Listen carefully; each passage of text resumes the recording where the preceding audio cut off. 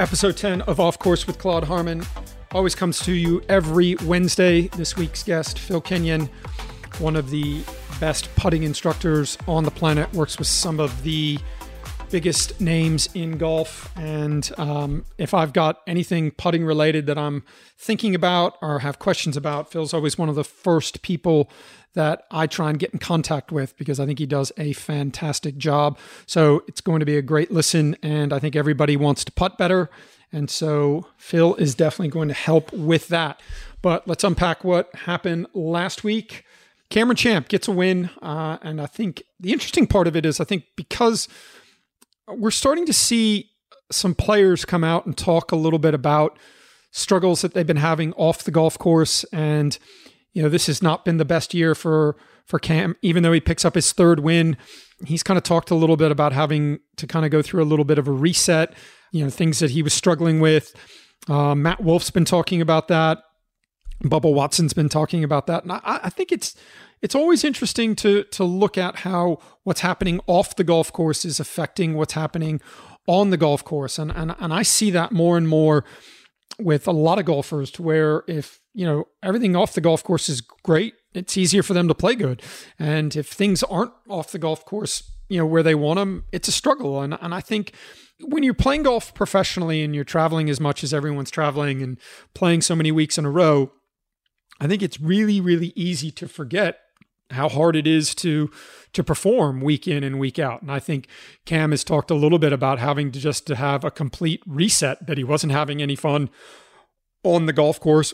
I think Matt Wolf talked about that. Bubba's talked about that. And I think we're in an interesting time because I think more and more players are starting to feel like they can open up about, you know, the struggles they're having, you know, off the golf course, to where I think everyone thinks that everybody just has everything together and, you know, there's no problems and stuff. And it's hard to perform when things aren't going well off the golf course. You know, it was a shootout at the 3M. We had a lot of players on the leaderboard, and Cameron looked like he was struggling a little bit physically coming down the stretch. And then I think a lot of people were scratching their head on 18, the par 5, taking out driver, missed the fairway, and ended up making a pretty good up and down for par. You know, he had a 2-shot lead, so maybe that's why he pulls out the driver. But the commentators were talking about it. The stats look like it wasn't necessarily the right move, but I think it was an important win for Cameron. With all of the length that he has and all of the distance that he has, he's one of those players that you would think would be in the mix week in and week out. I think the knock against Cam, it's been his wedge game, but when he needed to on 18, stood up from, you know, right around, you know, inside 115 yards and hit an unbelievable wedge shot. And I always think that that's one of the cool things about the PGA Tour is when the pressure gets the most, you have to stand up and produce and hit a great shot. And, you know, that's an area of his game that he works on very hard with his instructor, Sean Foley. And to stand up and get a really good shot when he needed to, with a part of his game that isn't historically the best part of his game, I thought was really important. Third win, he's still, you know, a really young player. And is this going to be a catalyst that's going to help him kind of move up and get to that next level that everybody thinks that Cam can get to? Jumped him from outside the top 125 in the FedEx, jumped him to, I think, inside the top 50. So now he's got a legit chance over the next couple of weeks to try and get to the Tour Championship, get inside that top 30. It's a unique time of year to where there really aren't that many tournaments left. Week off this week because of the Olympics, which I think everybody's going to be excited to see what happens. But then WGC for the guys that are in that, and then the opposite field out in Tahoe and Reno and that kind of, you know, environment out there. A lot of guys trying to keep their card, and then Wyndham, you know, that kind of last chance tournament for the guys trying to keep their card. So it's always, yeah, it's hard to believe that the end of the year is the calendar year for the PGA Tour is coming to an end. It seems like we just started, but some good golf coming up. Memphis, always a good tournament, and it's always good at the end of the PGA Tour season. A lot of built-in drama of guys trying to keep their cards, guys trying to get their cards, and guys trying to move up. So, as I said, this week's guest, Phil Kenyon, I think everybody knows that if you want to improve your scores and want to get better at the game of golf, putting is is one of the low-hanging fruit. If you can become a better putter, you can improve your scores. And I think Phil has done a fantastic job in elevating himself to the top of the guys in the putting world. He works with some of the best players in the world. He works with major champions. And like I said, if I've got anything that I'm trying to figure out with putting every now and again, at least a couple times a year, I'll say to Phil about a player that I'm working with, hey, what do you think about this? What do you like? What do you not like? And the thing I love most about Phil, he's always been really, really easy to talk to. He's always got, stuff to say. That if you ask him a question, he will think about it, and it comes from a place of authenticity. The answer is always, he's figured it out and just wants to help players get better. So sit back and enjoy Phil Kenyon.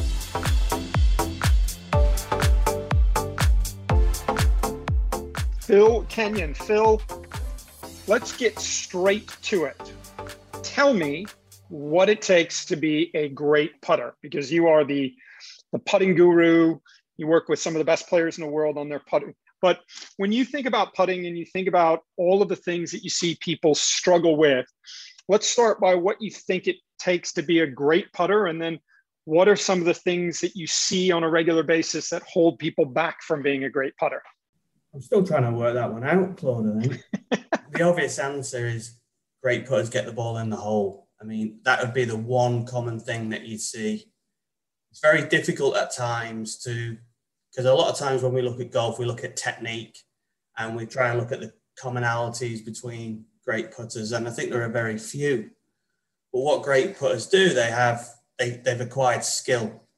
They have the ability to start the ball on their intended line, control speed and read greens. And over the years, they've found a way for themselves to kind of marry those skills together and go out and perform with them. And that would be the one common theme that I see is the development of this skill.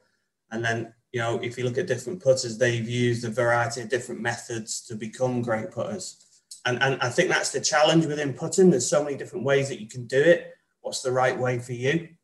It might be a cop-out, but that's kind of how I see it at the moment anyway. I've heard you say that successful putting requires the matching up of skills of, you mentioned it, green reading, start line, and speed control. So which of those do you feel like players neglect? And which of those do you feel that players overanalyze? Well, yeah, I mean, they neglect green reading and overanalyze start line. So I think elite players, I'd definitely say, fall into that category more. I mean, it's always sort of player dependent, isn't it? You can come across different players who'll be different in that makeup. But if you're going to sort of generalize, I would say across the board, golfers would generally underappreciate the importance of green reading. And even at times, they'll link poor speed control or believe that they've got poor speed control when it's actually their green reading that's the issue, picking a low line, intuitively trying to jam the putt in, and then they miss it and it's 5 foot past. So if you could develop one skill and it'd help a lot of the others, I do think green reading would be one of them, one of the first ones. Yeah, I think golfers, I remember once I worked at Ben Crenshaw's home course, and he said to me once that speed for him was far more important than the line. And he always said, if your putts always have the right speed, how far away from the hole are they ever really going to be? Do you think sometimes that, I see so many players, Phil, spend so much time on putts from 5 feet. Believe it or not, I think most players are pretty good at putts from, 3 to 5 feet. But then when they get further away from the hole, they really start to struggle because they don't, as you said, they don't really read greens that well. And then their speed control is off. But if they putt poorly, let's say they have 35 putts, 36 putts, and they have a bunch of 3 putts, they immediately go straight back to the putting green and practice 5-footers. And so I've always thought that as instructors, we almost teach putting backwards, to where we work specifically on stroke mechanics first, and then we work on touch and feel and greeting. And I'm almost for players now, I'm almost the opposite. I'm like, listen, why don't we go out and look at how you read greens, look at what your speed control is, and then go and look at your stroke. But I think everyone is convinced that the key to putting better is 100% stroke mechanics, to where maybe it's just learning kind of touch and feel. Yeah, no, I know where you're coming from, and I can kind of agree some way on that. And I think that's why, if you can look at putting as the acquisition of skill rather than, the development of mechanics, then you're somewhat closer to taking that approach. I mean, obviously, if you're developing, if you've got a new golfer with no like prior sort of learning or habits, I think very much you would approach it from that way. Sometimes with a developed golfer who's got particular patterns and biases and maybe established mechanics which aren't very functional, you have to, if you've got poor mechanics, that could be generating poor speed control, or poor mechanics could be meaning that your reading has to really accommodate that. You might have to look at it a little differently. But I think, when you're new to the game, you've got to look at it from a skill acquisition point of view. What are the key skills and how do we best go about learning them? And that first lesson might not be on mechanics. But I also agree, golfers, when they put poorly, the first thing that they blame is the stroke. And, very often it's not.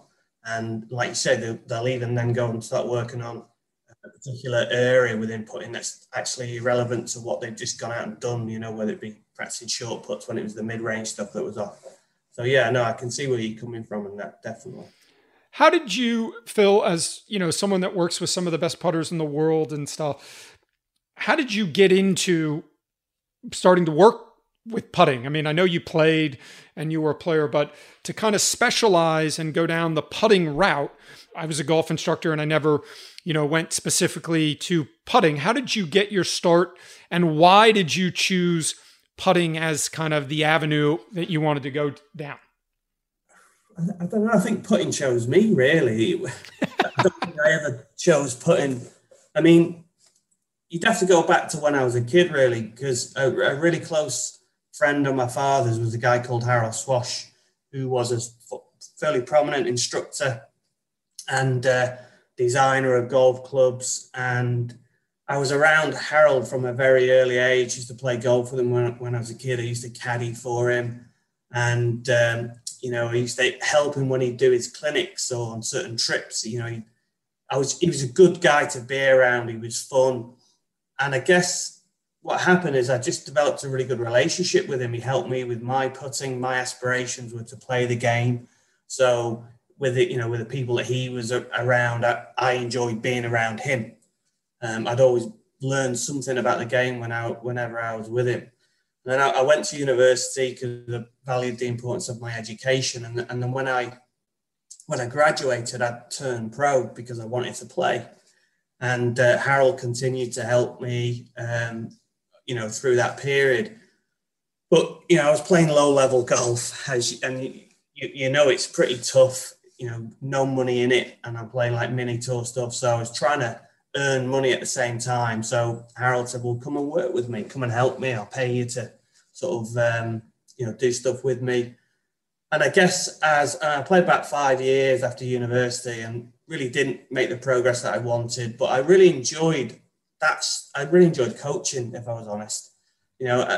At degree level, I did sports science. So I kind of always been interested in that kind of thing. And I took a lot of lessons myself. I needed it. I wasn't very good, but I enjoyed being around coaches. And then when I started doing a bit of work with Harold, I thought, I enjoy this. And is this something that I could do beyond golf? Because beyond playing golf, because, I really enjoyed the game and I wanted to stay in the game.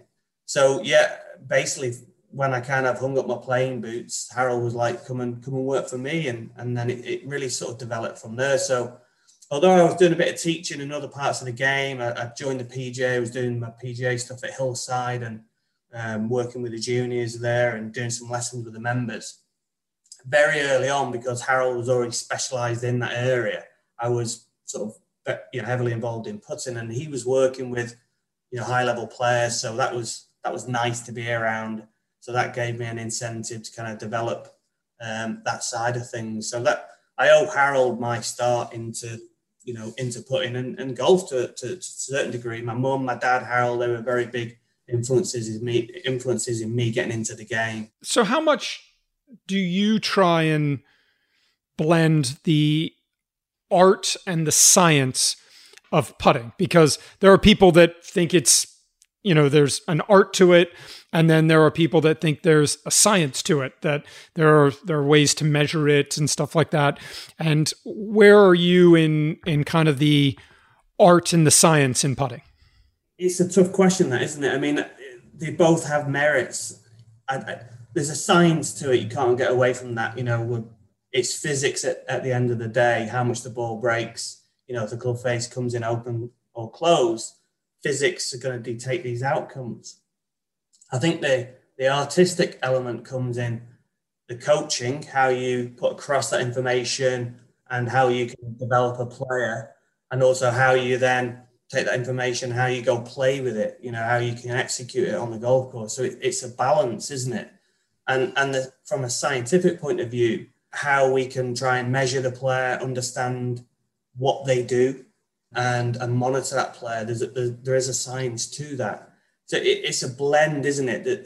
And it's difficult at times to get that blend right. I mean, I'd be guilty of being overly analytical with players, and then I've been the opposite at times, too hands off and, not enough hands on. So there's a balance between both of those sides. The challenge for the coach is what's the right balance for the player. And, I think experience a lot helps you decide that. But yeah, no, it's a good question. And it's something that I'm still learning as well myself, really. So it's easy to look at great putters, and there are certain things that great putters do that are similar. But when you look at the average golfer, that struggles with their putting, are there any similarities or things that you see on a regular basis that, are kind of commonalities of players that putt poorly? Poor green reading is a common thing, isn't it, across? I think at every level it separates good and bad putters. I think with amateur golfers, they are way less predictable in their ability to start the ball on line. I would tend to see a lot more moving parts and a lack of ability to control the club face like you would do with an elite player. Yeah, a lot more moving parts can make it harder to control the club face for start line, but also control the club face in terms of speed. So, and then you could get into the specifics of what those common patterns are that you'd see, but how long have we got in that sense? But yeah, I would say generally a lot more moving parts where players, better players are putting strokes are a lot more refined, a lot more consistent, and a lot more stable. So, but again, you've got those three skills. It's not just about technique. It's those other elements as well. And your average golfer can be very poor in some of those other skills. So if we look at the things that you think that are important, green reading, start line, and speed control, let's start with green reading. For everyone listening, what's some easy things that players can do to try and help them become a better green reader? Well, I think if you're trying to improve a skill, trying to get better at anything, you need some element of feedback. And, when we go and putt, very often the only feedback that we get is whether the ball went in. So that's just feedback on whether you matched everything. If you're trying to isolate the skill of green reading, you need some feedback on whether what you predicted actually matched the reality of what the ball did. Otherwise, it could be that you pulled that online or the pace was able to match the line, which is great. You can accept that on the course. But if you're trying to isolate the skill of green reading, you need some feedback specific to that. So I think one of the simple things that you can do is to map out the putt. So when you're on the green, you've got to put in front of you, get a couple of ball markers and basically just ask yourself, well, where would the ball roll over in order for it to go in? So it could be 2/3 of the way along the putt. You place a ball marker where you see the ball is going to roll over. then ask yourself, where would I need to start the ball in order for it to roll through that point? And you might place another ball marker on a start line a couple of feet in front of the ball. And as you look that through those points, you're going to start to kind of build a picture of the curve of the putt. So you're mapping out what you see. And then the next sort of challenge is then, can you hit that line? So you step in, hit the putt, and you'll obviously then see what the ball does relative to what you predicted. And that would be the basis of starting to get some feedback on green reading. And you do that across different putts. So you find, downhill left to right on what feels a shallow slope, uphill right to left on what would feel a steeper slope. And just to experience the putts, map it out, hit the putt, and what did it do relative to what you saw? And that will give you feedback as to your break prediction, how accurate it is. But it would also give you feedback on your ability to start the ball on that line as well. So I think that's a very simple but very effective exercise. Do you think that a lot of players, and we spoke about this earlier, focus on the shorter putts as opposed to putts that are going to have break and stuff? Because I think a lot of players struggle with reading greens and struggle with speed control because it's just something that they never really spend any time on. It's that thing that you hear players do, I'll hit a couple of long putts just to get the speed of the green on the putting green. But, they might hit the average 15 handicapper probably isn't hitting any putts on the putting green of any length. They're going to go and practice the short ones and then go out on the golf course. And if they don't hit it to 5 feet on the first hole, they're going to have a 25, 30 footer that's downhill, uphill, that has some break. And they haven't practiced any of that. Well, I think from like 5 to 15 feet, it's about controlling your speed to match a line. And then outside of 15 feet, really, the speed is about lagging it close enough to not miss the next one. So there's two different types of practice essentially there. I mean, I think the average golfer that I come across typically says, I don't make enough mid-range, but I'm pretty good at holing out. And the reality is very different. The holing out is crap and you make enough mid-range.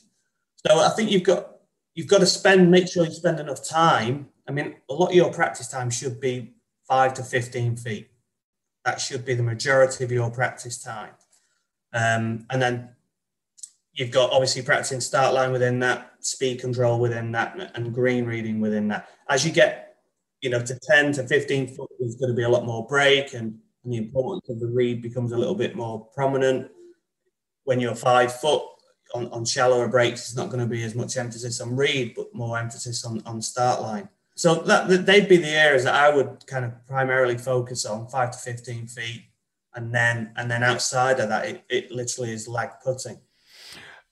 Is there a trait that you've seen in, a guy like Jordan Spieth who has just phenomenal speed control in the amount of long putts that he makes, in the amount of long putts that he doesn't make that burn the edge? Where do you think for a guy like Jordan that comes from? And is it something that you think that you can, a skill that you can teach and learn? Or is the feel that someone like Jordan Spieth have, is it just innate and he just has a knack for it? Well, no, nothing's innate. I mean, the only instincts you have are kind of like your basic instincts that you're born with, maternal instinct, food, water, those things. Everything else is learned. So he's learned, he's become a good putter because he's learned that. He's obviously learned that at a very early age, and a lot of that learning would be intuitive. But yeah, he's learned that, and anyone can learn it. It's about how you go about trying to acquire those skills. Some people would go about it more effectively than others. I mean, Jordan's had a great coach from an early age. So a lot of the stuff that Cam does is based around principles of skill acquisition. You talk about science and the artistic side and the scientific side. Well, Cam's got an artistic side to him, a lot of games, stuff like that, but there's a lot of it's based on good scientific principles. So yeah, Jordan's acquired that. That is an innate talent. He's worked really hard to become, great at what he does. Now, I see some common things with players I think that have great speed control in terms of their technique, and Jordan would demonstrate it. But I see a lot of great players who have got great touch is they create the energy on the backswing, not the downswing. So like, if you go and look at Ben Crenshaw, you go and look at, Brad Faxon, you go and look at Luke Donald, you go and look at Jordan. They're not short to long strokes. They're not slow to quick. They have a lot of energy, load the club on the backswing, and then they let the club do the work. So there'll be very little acceleration in and around impact with those kind of strokes. So for me, it's easier to control speed if there's very little change in acceleration. So there's sort of some technical things I see with players with good speed, but you still have to then acquire touch with any technique. And that's how you go about practicing it. And that is definitely a skill in itself. And you can do that if you practice appropriately. And that's what Jordan's done. I think one of the things that I find really unique about putting is, as you mentioned, out of all of the great putters, the majority of them do things very, very differently. They use different types of putters. They use different types of grips. They use different types of stance. And I think that one of the things that my dad always said, that great putters, he thinks they all look comfortable in their setup. If you look at Ben Crenshaw, Ben looks like he was almost born with a putter in his hands, the way he kind of addresses the putt. And you can almost tell when someone's a bad putter because the setup just looks horrendous. It doesn't look natural. It looks incredibly manufactured. How much of the way that you set up to a ball can influence all of the things that you're trying to do when you're trying to work on putting? Setup could influence everything. I don't think it determines everything. So, you could have two guys who set up identical that could move the putter in very different ways. But if you change their setup, it will influence what they do. So for me, when I'm working with a player and I see a particular issue that I'd want to maybe improve, then one of the first things I would do is look at how they set up. Because if you can influence their stroke or their pattern by how they set up, then you don't have to worry about the stroke. They can just free flow it. So, setup is massively important. I don't think there's any ideal setup for everyone. Or for everyone as a group, there's an ideal setup for each person. You've got to try and work that out. Claude, we talk enough at events. You go on the putting green at PJ Tour event, and everyone, the different setups that you see and different strokes. And I think that's the unique part of putting is I think there's so many different ways to do it because it's a simple skill, really, isn't it? You've only got to move the putter short distance, control the face, hit it out the middle. You're not trying to generate a ton of speed with it. You're not trying to control the club face at 120 miles an hour. So as a consequence, it's more of a fine motor skill. And then as a consequence, there's a variety of different ways that you can do it, which makes it hard to coach it, I think. If you're trying to do it in a way where you're trying to improve the player, okay, not just teach a method that, you could teach 100 different people. You're trying to really look at what the player does and make them a better version of themselves, make them more functional. And I think it's a harder way to teach. But ultimately, I think it would be a more rewarding way to teach, and certainly for that player. You've got more chance of improving that player. So let's go through a couple of your students. You've been, I think one of the things that I think you've I think you've really helped is a player like Justin Rose, to where Justin has always been, in my opinion, one of the elite ball strikers on the tour, regardless of where he played. And, Justin, in his earlier career, by his own admission, was not a great putter. And one of the things that I noticed about Justin is when you guys started to work, he went from being a putter that wasn't great to being a putter that was just kind of average. He wasn't bad anymore. It wasn't great, but he was just average. And as soon as a guy like Justin Rose just became average, everybody started going, oh, what a great ball striker he is. Look at all these tournaments he's winning. Where he was always a great ball striker. What was the process and how have you gone about, helping Justin, and what are some of the changes that you've made in his stroke? Lots of little things that add up, I'd say. I mean, I first started working with Justin in 2016, and it was interesting because obviously, Justin works with Sean, and Sean sent me an email, and Mark Brody, at the time, they basically said, what does getting to world number one look like? So Mark had put together these stats as to where Justin needed to improve. And one of the things that came up with was putting, and in particular in short range putting, where I think they said like they needed to gain something like 0.3 from inside of like 6 feet or something like that, or 7 feet. I forget the exact numbers, and needed to improve like 0.4 overall, something like that. So that was one of the things that he targeted in order to get to world number one. And this is in 2016. So Justin realized, that he wanted to improve his putting, and he had goals that he was working hard to try and, achieve. And I think with Justin, it was a case of like, I gave him an opinion on some things that he needed to do technically. I gave him an opinion on some things that he needed to do in terms of to change his practice habits. I gave him an opinion about how he could go about some of his green processes. But Justin's always been very central in that. He's a great student to work with because he'll drive a lot of the lesson. He's great with his feedback. He's great with saying, well, this is what I feel I need to do. And so you kind of have a lot of times more of a kind of mirror for him at times. So like, it's difficult to pinpoint specific things. And I really don't feel I've done a great deal. He's done most of it.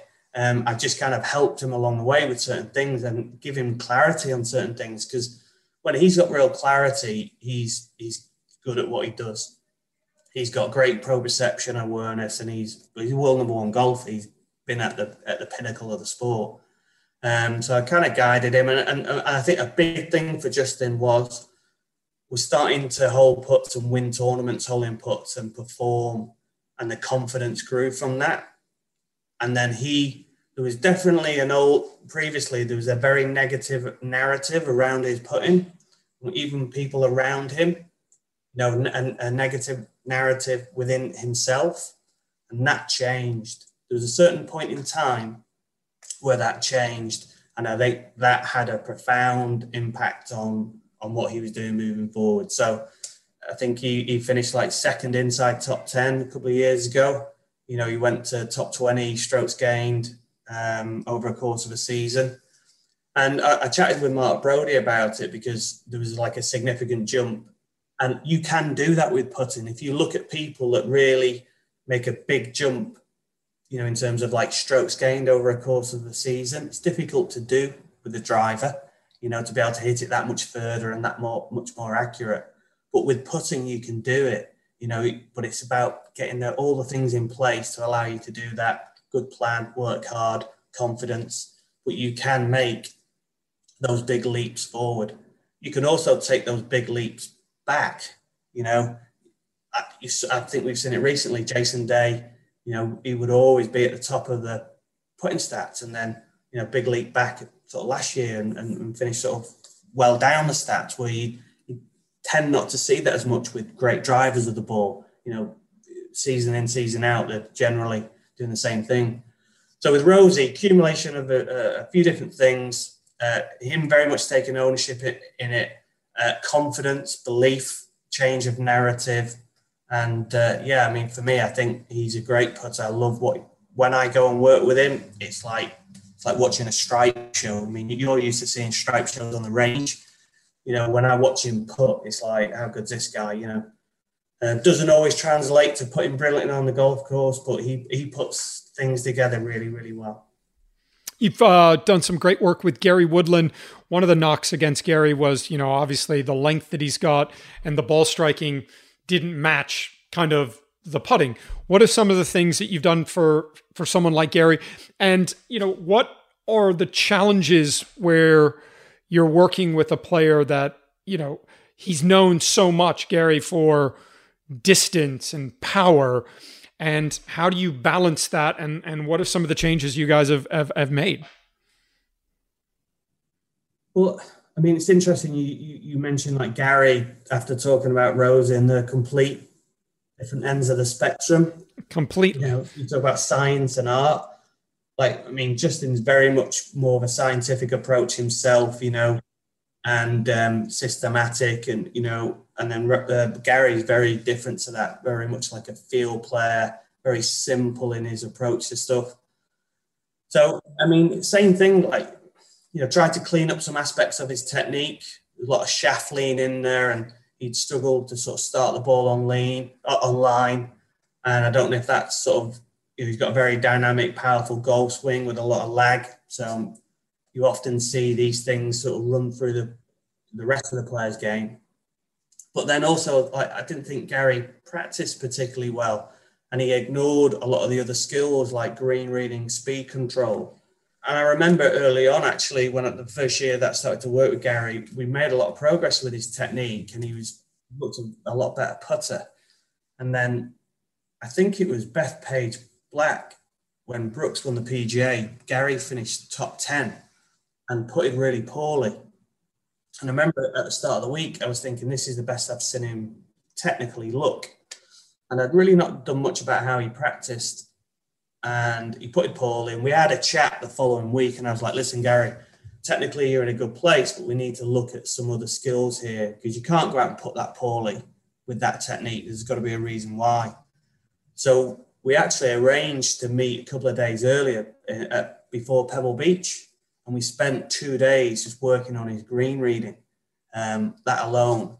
And it was a great story, because he got a lot of confidence, a new process from that. And then that week he went and obviously won the US Open, which was massively rewarding for both of us. I think, we kind of targeted that to try and improve it, put the work in, and then, he was able to deliver it and win a major. So yeah, two very different approaches. You're kind of working on the same things, trying to develop those 3 different skills, but in a slightly different approach.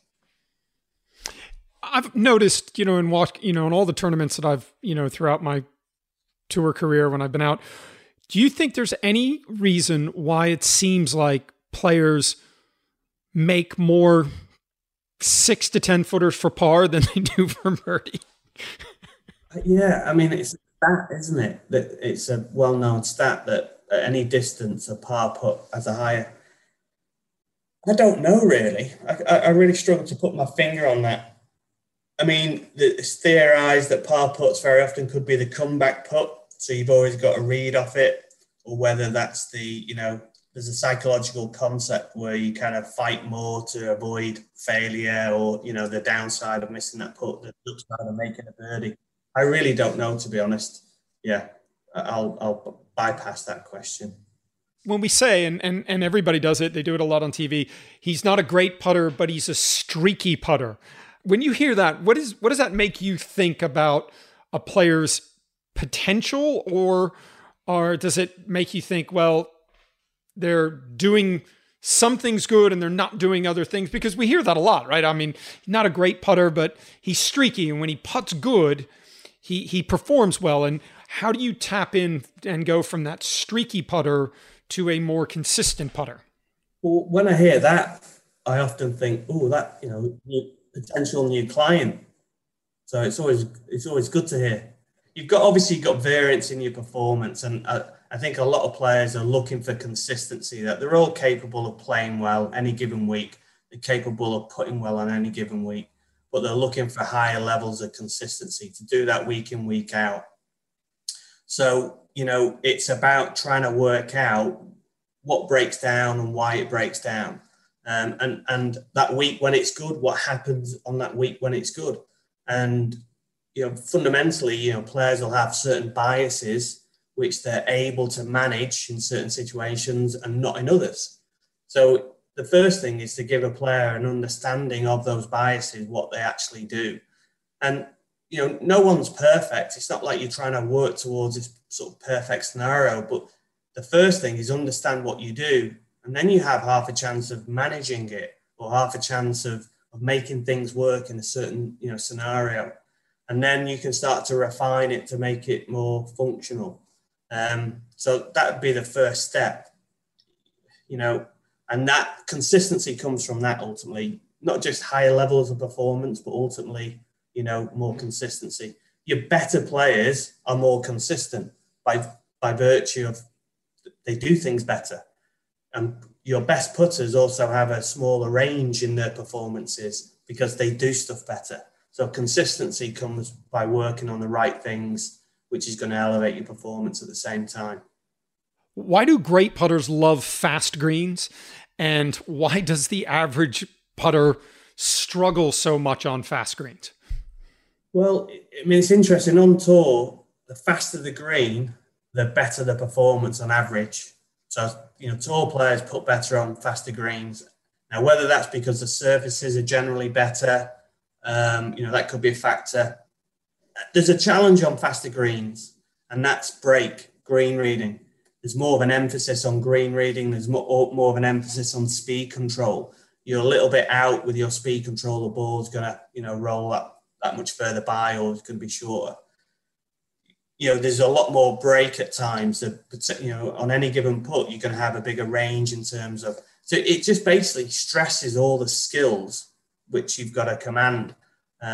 So you get a good putter on faster greens. He's more capable in those scenarios than a bad putter. So simple as really in that respect. Yeah, because you hear a lot of times putters will say, on really, really fast greens, they like it because it takes a lot of the speed control out of it. They just feel like, okay, if I start it online and the greens are really good, and the greens are really fast, if I start this online, it's going to get to the hole. I don't feel like I have to manufacture it or do that. And one of the big things, I heard at the Open Championship is, you go from the US to where you're playing on the PGA Tour all the time, and then you go to an Open Championship venue to where obviously they can't get the greens as fast as they get them in the US. And, you hear a lot of good players say, man, I struggle when the greens are slow. And because they feel like they have to manufacture the hit. Yeah. 100%. And also what I would say there is the players have certain styles and how they generate speed. And some players can struggle in how they adapt to faster greens, and some players can struggle in how they adapt to slower greens. And I was talking about, guys who load the club up on the backswing, but I would generally say as a rule of thumb, people that have real slow, short strokes over accelerate. When they get on slower greens, they really struggle to generate speed because they don't have the energy in the backswing. They're really trying to make up on the downswing. So there are scenarios for courses with all parts of the game, and you get that with putting.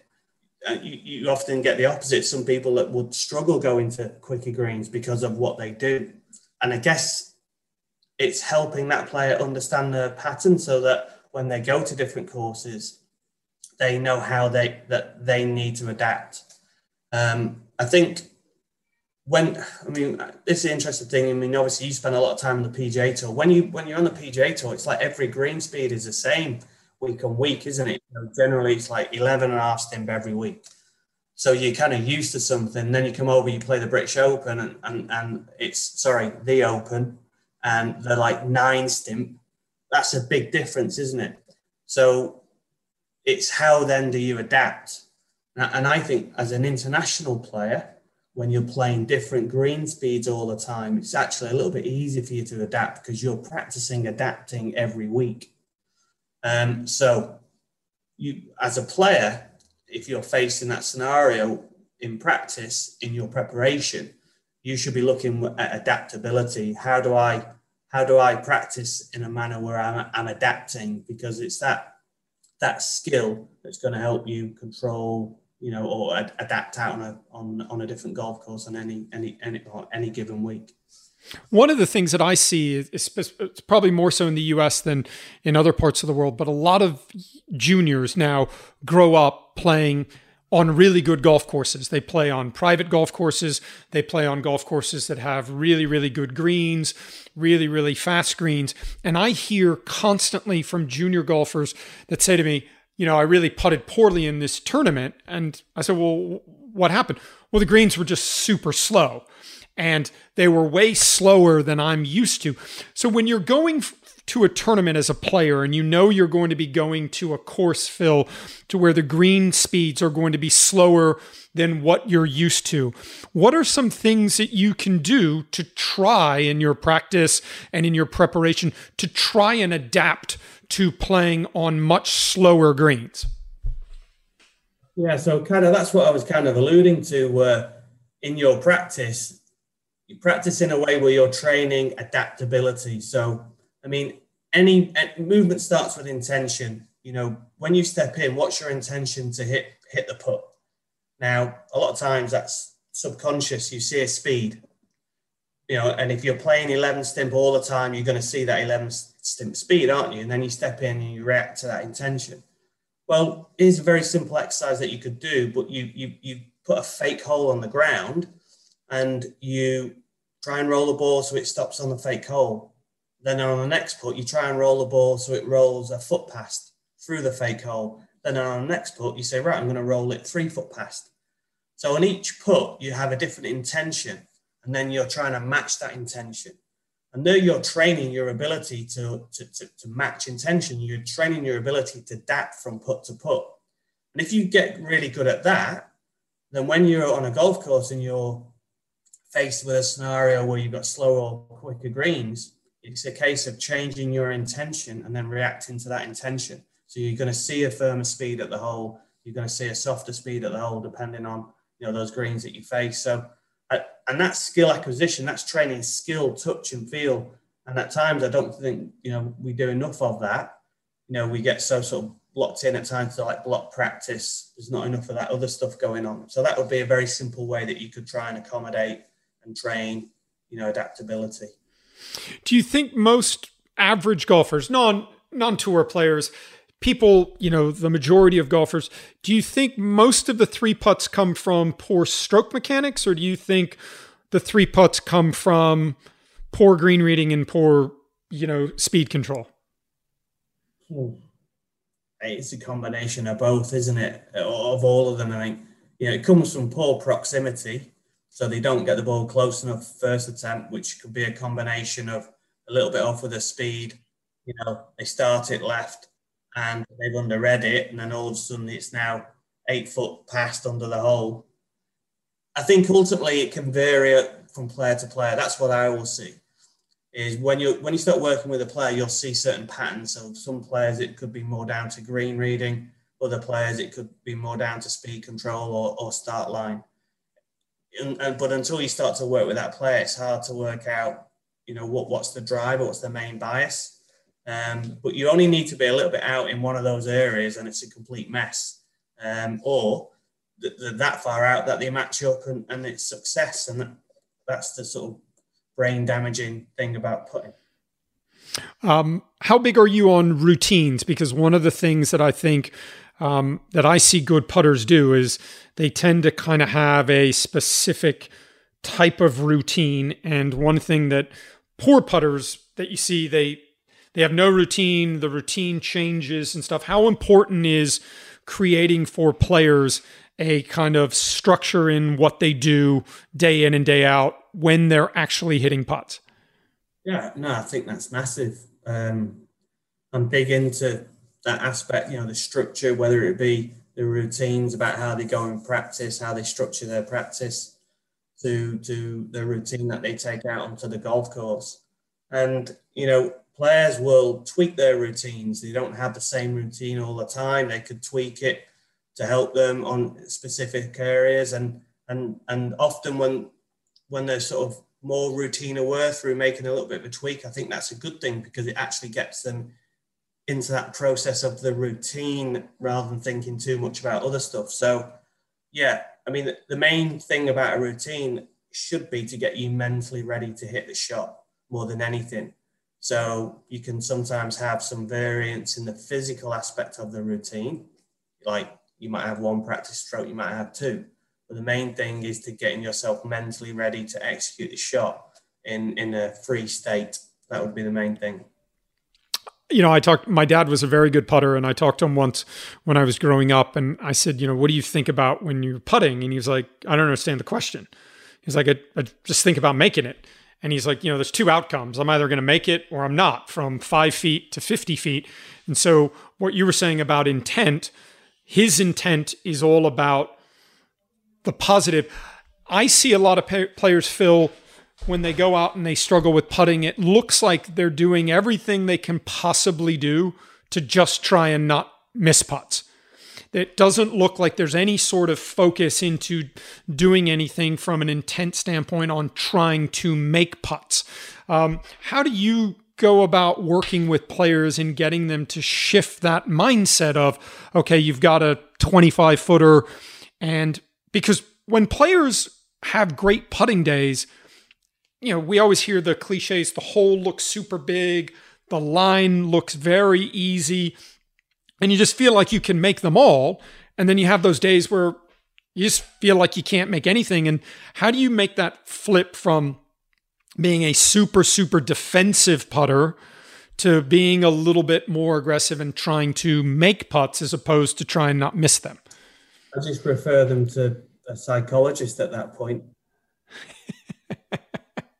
No, I mean, it's, listen, the game itself and how like emotionally sort of attached to it when you're out performing, the game takes you down these rabbit holes, doesn't, I guess it's being aware of changes in your state of mind and then being able to just go back to what you know is your routine, what you need to focus on. But I think what I do find is that players don't practice that enough in practice. So they'll, often get dragged into sort of mechanics or whatever it is on practice, and they don't practice in the way that they want to perform, so that when they go out on the golf course, they're not as robust in the routines that they have, trying to get into that right state. So I would say you've got to really nail down your routines. You've got to really appreciate what kind of state of mind you're trying to perform in, and then practice with that. Now, if you practice with it, you're going to be able to access it more easily on the course. If you're going to practice with it, you're going to be able to more easily recognize when you're out of that state, and then get back in it. So I think like a big part of being better on the golf course is performance practice. So, doing some drills, doing some exercises, it's one ball only. There's an element of competition to it. There's an outcome that you're going to be judged on. During that performance, you're going through your routine. You're going to practice these elements you've identified and practice getting better at them. When you've got that pressure put and you start thinking about the outcome, you're going to be able to register that change in state a little bit easier on the practice ground, and then practice, being better at it. All that's going to transfer to the golf course when you go out. But the challenge of golf is such a mental challenge. You do get sucked down into those states, don't you? It's just being able to recognize it and having, that foundation in practice to be able to then more easily access what you want to do. So that would be my take on it. Can you be a great putter, Phil, with a bad stroke? Yeah. What do you determine a bad stroke? Well, I think everybody, like you said, when they look at putting, they're trying to be so perfect with kind of the mechanics and the movement. And, my dad said when he played the tour, the few years that he played the tour, he was not a good putter. And he said it was one of the things that he felt held him back. And so he said that, in the early 70s, he just said, listen, I'm just going to make myself a good putter I don't want to change my stroke, but I'm just going to grind it out. And so his stroke really hasn't changed. Anytime we try and measure his stroke, what he would do from a fundamental standpoint wouldn't be textbook, but it's consistent. So I guess my point is, I think putters that putt poorly think that they have to be perfect. And there are great putters, when you break down what their stroke does, it isn't as perfect as everyone thinks, but it's very, very repetitive. Yeah. I mean, first of all, like, what's that saying? Like, beauty is in the eye of the beholder. So what someone might determine is a good looking stroke, someone else might not like the look of. So let's not get confused from aesthetics to mechanics. Function versus style. Yeah, exactly. So, and then So there's a variety of different things, different ways you can grip it, different ways that you can move it, but you've got to be able to start your ball on line. So for me, the definition of a good stroke is one that starts the ball on line at the correct speed. You know, the definition of a bad stroke is one that doesn't or can't do it consistently. And I've seen strokes that look good aesthetically that can't do it. And I've seen strokes that don't look conventional, but are very good at what they do. And I think that's the challenge as a coach, is being able to determine, you know, what's an idiosyncrasy of the player and what's a fault, you know, and work at addressing the fault and leave what might look a bit goofy alone because it's not affecting the function. So, yeah, I mean, it comes back to those three skills, regardless of what it looks like, what you do. If you can start online, control your speed, read a green, then you're cashing checks at the end of the day. The dreaded yip world. In the full swing world, we have to deal with the dreaded shank, where you in the putting world have to deal with the dreaded yip world. When you see a putter that really has the full-blown yips, regardless of at what level they're at, what do you, in your experience, Phil, what do you think contributes to that? How much of it is physical? How much of it is it mental? Where does that come from? Because I think everybody goes through those phases in their golfing life and their career where they feel like they can't make it from 2 feet. I refer them to that same psychologist. I mean, the yips is, I don't know what the root cause of a yip is. Okay. I mean, generally what I have to deal with are symptoms. I try and manage symptoms. There's cleverer people than I that will argue over what the root cause of a yip is. You know, is it psychological? Is it, you know, there's a cognitive element to it?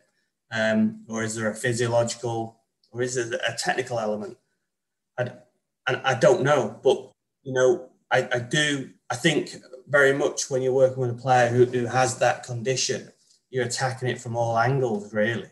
There's generally a psychological element to it.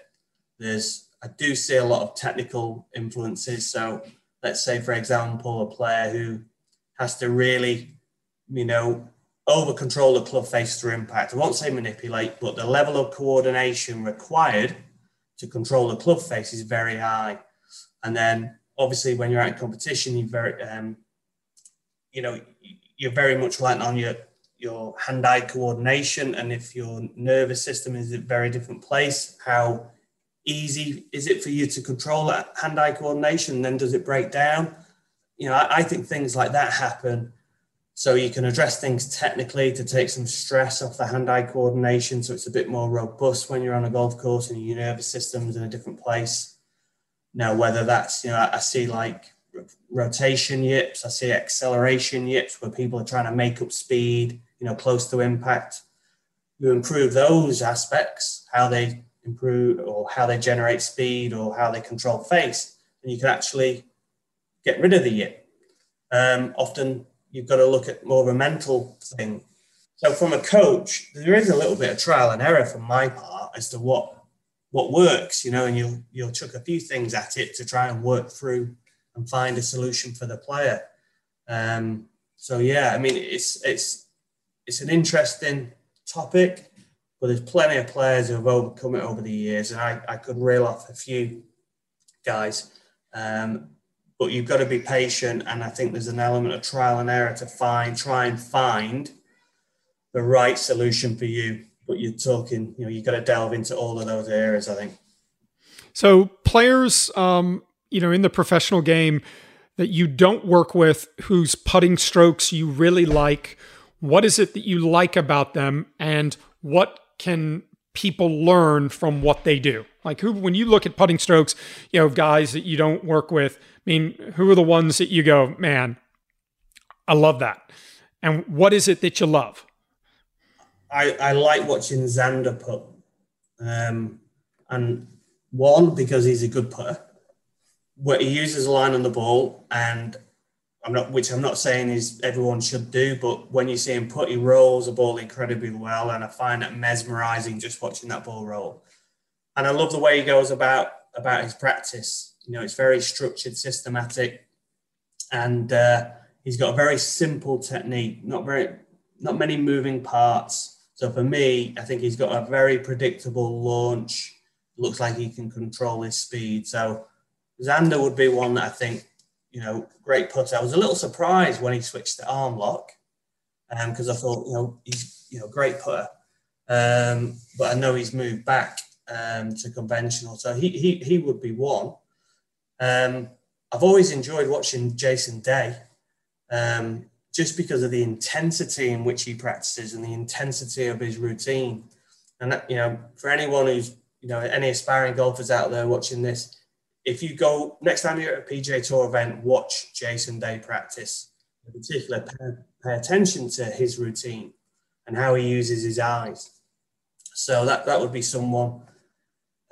Luke Donald, when I've had access to watch Luke Donald from afar, I love watching him put. I think it's a very simple stroke. And again, very structured and intense about how he goes and practices. And Brad, I've not really spent much time around Brad, but I like watching his stroke when I see him do stuff because there's a real flow to it. And I think it looks very athletic and flowing. If you compare it to, say, someone like Xander, there's a little bit more flow to it. But, I like watching guys hit putts, to be honest. I could go through a load of different strokes and they all bring something slightly different to it. Like JT Poston, he's got a very unusual stroke and I watch him on the putting green and you think, well, how does he make it work? But, he can putt. So there's different strokes, different folks, and they all do something that kind of helps them get the ball in the hole at some point. A lot of people look at Ricky Fowler's stroke on the PGA Tour and think it's one of, the most enviable. Everybody likes what he does. When you look at Ricky putt, what do you think that he does well? And what do you think, are some things you could learn from what he does? So Ricky tends to use his forearms and wrists. But what I think he does really well is that there's a symmetry to that movement. So he's not moving sort of his torso too much.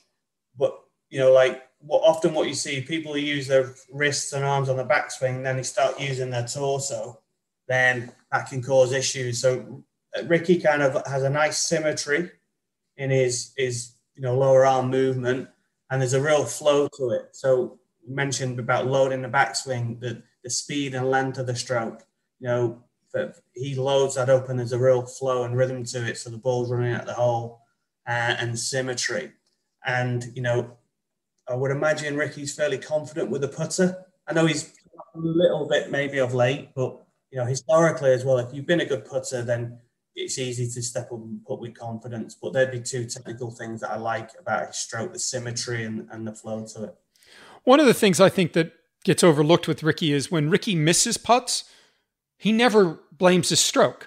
You never see Ricky miss a 15-footer for birdie, go over to the bag and be messing around and making a bunch of practice strokes. He just gives his caddy, Joe Scarver, the putter, or he'll and Brad Faxon used to do that. When Brad missed one, he would kind of miss it and kind of go, wow, because it was like he was more surprised in missing it than he would have been. And I think that when you touched on that, when players are good putters, it's a calling card. They will tell you, hey, listen, I'm a good putter. And then if you go out and you watch it, I always wonder how much of that is because I think Tiger was such a great putter, but in talking to him, when I was around him at an early age, in that kind of 2000 to 2000, the era where he was, doing crazy stuff, I asked him what he was thinking about when he was putting, and he would say, I think about making it a lot. I tell myself I need to make it a lot. I'm really focused on, and everything was about the outcome and, like you said, the intent. And I think we see players that just can't get into that mindset. Well, yeah, and you have to at a performance level, don't you? And I think sometimes that's a double-edged sword about a player who's maybe trying to become a better putter and they work on a few things technically or try and improve things, and they aren't able to switch onto that kind of mindset when they go onto the course, because ultimately that's how you got to play golf, with that intent, that focus. and more of an external kind of attentional focus, I think. And I would say like similar thing with Matt Fitzpatrick, who I work with, who's I think one of the best putters out there. Matt's got real confidence in what he does. I mean, I've just thought back to a text that he sent me. He had a great putting day at a recent event, and he sent me a text saying, "I'm the best putter in the world." Which, and he's thinking that. And, with Matt, like, if he misses a putt, he very rarely be looking to blame himself. It's, like you said with Brad or those others, they move on, isn't it? And I think when you're super confident about what you're doing, it's easy to move on. When you're not confident and you don't have that belief and you hit a bad shot, it's like another negative that's reinforcing that you're a bad putter. And it's that narrative. You've got that negative narrative then, isn't it? You've got to switch that narrative. And that's the hard thing. How do you do that? I mean, ultimately, you've got to start making putts to change that narrative. So you've got to find that formula. But when you find the formula and you're making putts and you get the right narrative going, that's where you can really make a difference. And I think, people can turn themselves into great putters when they start to get that a nice mix of that. One of the things I think when Mark Brody came out with all of the strokes gained and all of that information, there was this big push to say that ball striking was way more important than putting. But every single week, you do a great job of this on social media. Every single week, the guys that win the tournaments tend to be the guys that putted. They're pretty good. It's not like you're winning golf tournaments on the PGA Tour and finishing dead last in strokes gained putting. You can dress stats up however you want, can't you? If you torture them long enough, they'll admit to anything. So, there's that. Mark obviously came out with that stat, but Mark also came out with a stat that the average winner on the PGA Tour putting contributes to 35% of their strokes gained, which is one of the biggest contributors. So, yeah, if you want to be average, it's going to contribute less. But if you want to win, compete at the highest level, then you've got to put well. 35% is a fair chunk of your performance, isn't it? So, and you see it every week, that there are instances where people will win with, an average putting performance. Is very, very rare, but generally they're the top end of ball strikers. But for the most part, the guy who's winning tournaments is putting pretty well that week. I remember it was interesting. I was talking to Freddie Jacobson once, and Freddie was a great putter and not the best ball striker. And I asked him, if you could do it over again, would you take the game that you've got and be a great pure putter, or be a better ball striker and give up some of your putting? And I found it interesting that he said, listen, I'd probably give up a little bit of my putting to become a better ball striker. And I'm thinking, there are guys that would give up all of their ball striking to be as good a putter as he is. Yeah. I mean, it's a trade-off, isn't it? I mean, at the end of the day, all parts of the game are important, You've got to be able to drive it well. Your approach play is important. And putting's important. Players have a mix, don't they? Not everyone's equal in every department. There's a mix. I guess what you have to do is work out how you try and improve your weaknesses at the same time as maintaining your strengths. If you look at Colin Morikawa, like I saw a stat the other day where he's the difference between number one in approach and number two in approach. So he's obviously number one. Paul Casey was number two. That gap is bigger than the gap between Paul Casey and 50th in approach. That's how far ahead he is in approach. And, I don't think putting is maybe one of his strengths statistically. If you look at it, he's obviously got a very clear, strength in his iron play. So for Colin, it's about trying to improve his putting over time whilst maintaining his iron play.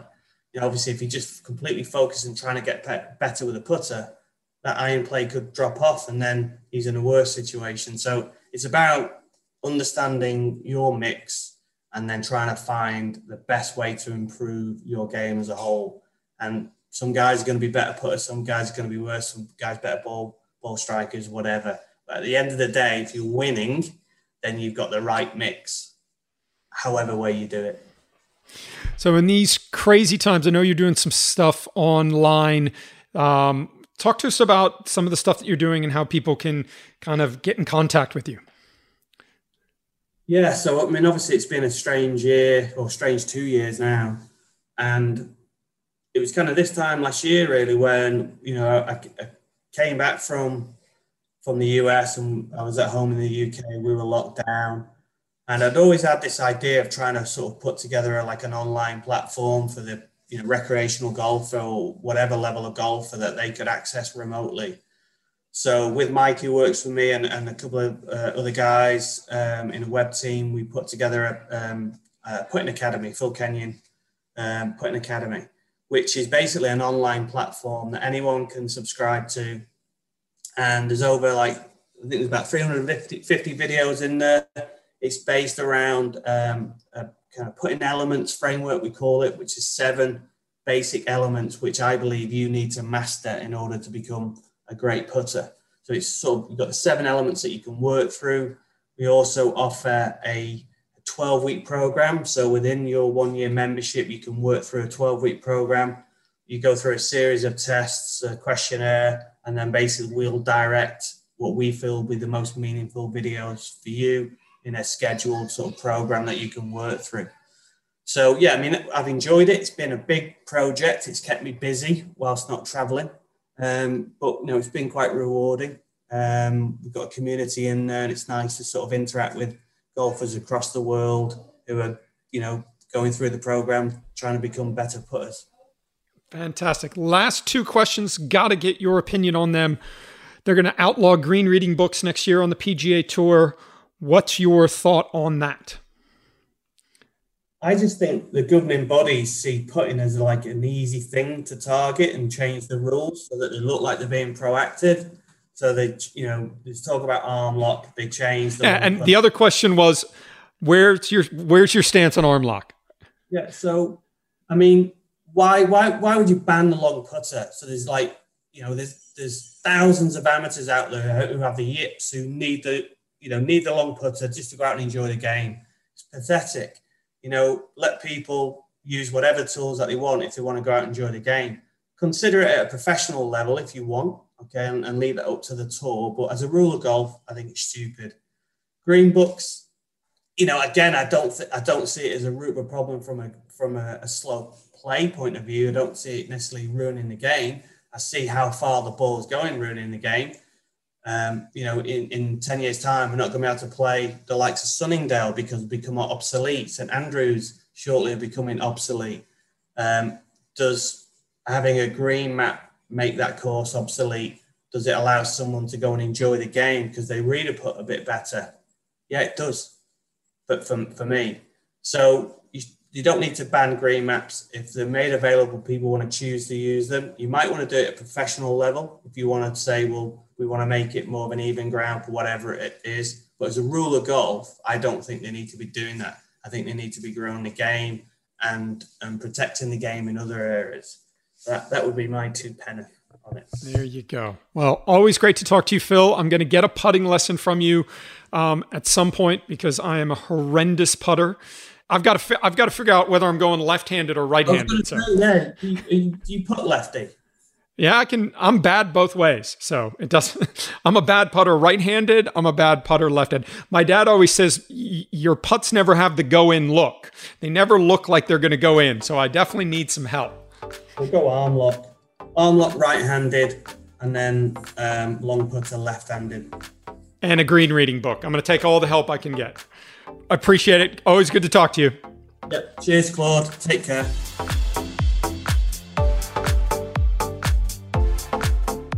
All right, so that was Phil Kenyon, and I think if you don't get something out of that to help your putting, there's something wrong with it, because, I mean, he unpacked a lot of stuff and a lot of really good information there, and continued to be impressed with the work that Phil does with all of the players. He's the putting guru. All right, let's go to questions for this week. Someone wrote in and said they've been told they need to work on expectation management. Yeah, I mean, I think one of the hardest things in going to the golf course is managing expectations and managing kind of the mindset that you have when you're on the golf course. I think it's really important to go out and really kind of stay in the present and really just stay focused on each individual shot, because I think your expectations on not putting too much emphasis on what's going on in your warm up, not putting too much emphasis on how you're practicing and getting into that, going out, treating each shot individually. It's a cliche, but cliches are cliches because they're true. And I think if you can focus on each shot as it comes, you can't control the shot you just hit. You can't control the shot that's around the corner. And I also think having realistic expectations as well when you go out on the golf course. I mean, you're not going to hit every shot perfect. You're going to make bad swings. The best players in the world make bad swings as well. So managing expectations, I think, is really, really important. What's the one thing about being a golf coach that can be at times frustrating? Hey, it's always frustrating when you're working with players and they're not getting what they want out of their rounds. Certainly on the PGA Tour, when a player misses a cut, that's always a tough one because it forces you as the coach to kind of evaluate kind of your performance and, what are some of the things that you could do well. And that's certainly something that I'm doing on a regular basis, and is I'm trying to kind of figure out ways that I can, get better and do things better. So I think the hardest thing is when players struggle, when you feel like they're working on the right stuff and they're unable to put it in practice. Certainly as a golf instructor on the PGA Tour, one of the hardest things is, it's hard to, once they start playing, it's hard to, influence the outcome, because once the players go out on the course, you can't really say anything. You can't really, talk to them. So, the good outweighs the bad, but, when players aren't performing well, it's always tough to deal with. How many players would perform better if they weren't tied to one company? I think equipment-wise, there really isn't a lot of bad stuff out there. Obviously there's balls that work for some people and don't work for other people. There's drivers that work for some people, but I think all the manufacturers out there do a great job at creating great products. I think from a playing standpoint, if you are trying to choose equipment, you're trying to choose which equipment works for you and what you can do. What type of ball do you need? What type of driver do you need? Are you someone that needs more spin? Are you someone that needs less spin? Are you someone that needs more distance? Are you someone that needs more control? So I think equipment plays a huge part in helping players at all levels. But, on the PGA Tour, I don't think there's, a lot of bad equipment out there. And I think we see players, play good with a variety of different equipment. What have you and Pat Perez been working on? Started working with Pat at Congaree, which was the week before the U.S. Open, and he was 125 on the money list that week, on the FedEx Cup, and came to me and said, listen, I've got to try and keep my playing privileges. There's not a lot of tournaments left. So one of the main things we've been trying to do with Pat is just kind of improve his impact position. He was, really trying to hang back, hit draws, get that club working a little bit from the inside, and his head was dropping back a lot. So just trying to feel like he's hitting the golf ball a little bit more solid and try and improve his impact position. He had a tendency to get a lot of weight to kind of go to his left toe at impact. The chest and the hips would kind of stall, and then the head would hang back, and he had a lot of kind of hand rotation and face manipulation. So just really trying to get him a little bit more weight in his left heel at impact, trying to get him to feel like he covers the golf ball a little bit more with his torso and get up on top of it. Been doing a lot of work on his putting stroke. His tendency with his putting has been to take the putter a little bit on the outside and cut across it. But really last week at 3M, just tried to get him to feel like that putter was going back almost what he felt was a little bit more on the inside. And he's moved to 109 on the FedEx. So looking for a good week out at Reno, and then he'll play Wyndham. And hopefully he's going to have a good chance to secure his PGA Tour card for next year and get inside that top 125. And he's been putting in a lot of work. I still think he's got a lot of good golf left in him. And it was nice to see him get back in the mix and have a chance to win at 3M, because when he gets chances, he's not afraid. Hopefully we can see some more of that. And That's a good segue into Pat Perez will be next week's guest on Off Course with Claude Harmon. One of the funniest guys on tour, straight shooter, never shy of an opinion. So it's a good one. You'll laugh, and he's got some great takes on kind of the way he sees golf and what he likes about it, what he doesn't like about it. So looking forward to talking to Pat Perez next week.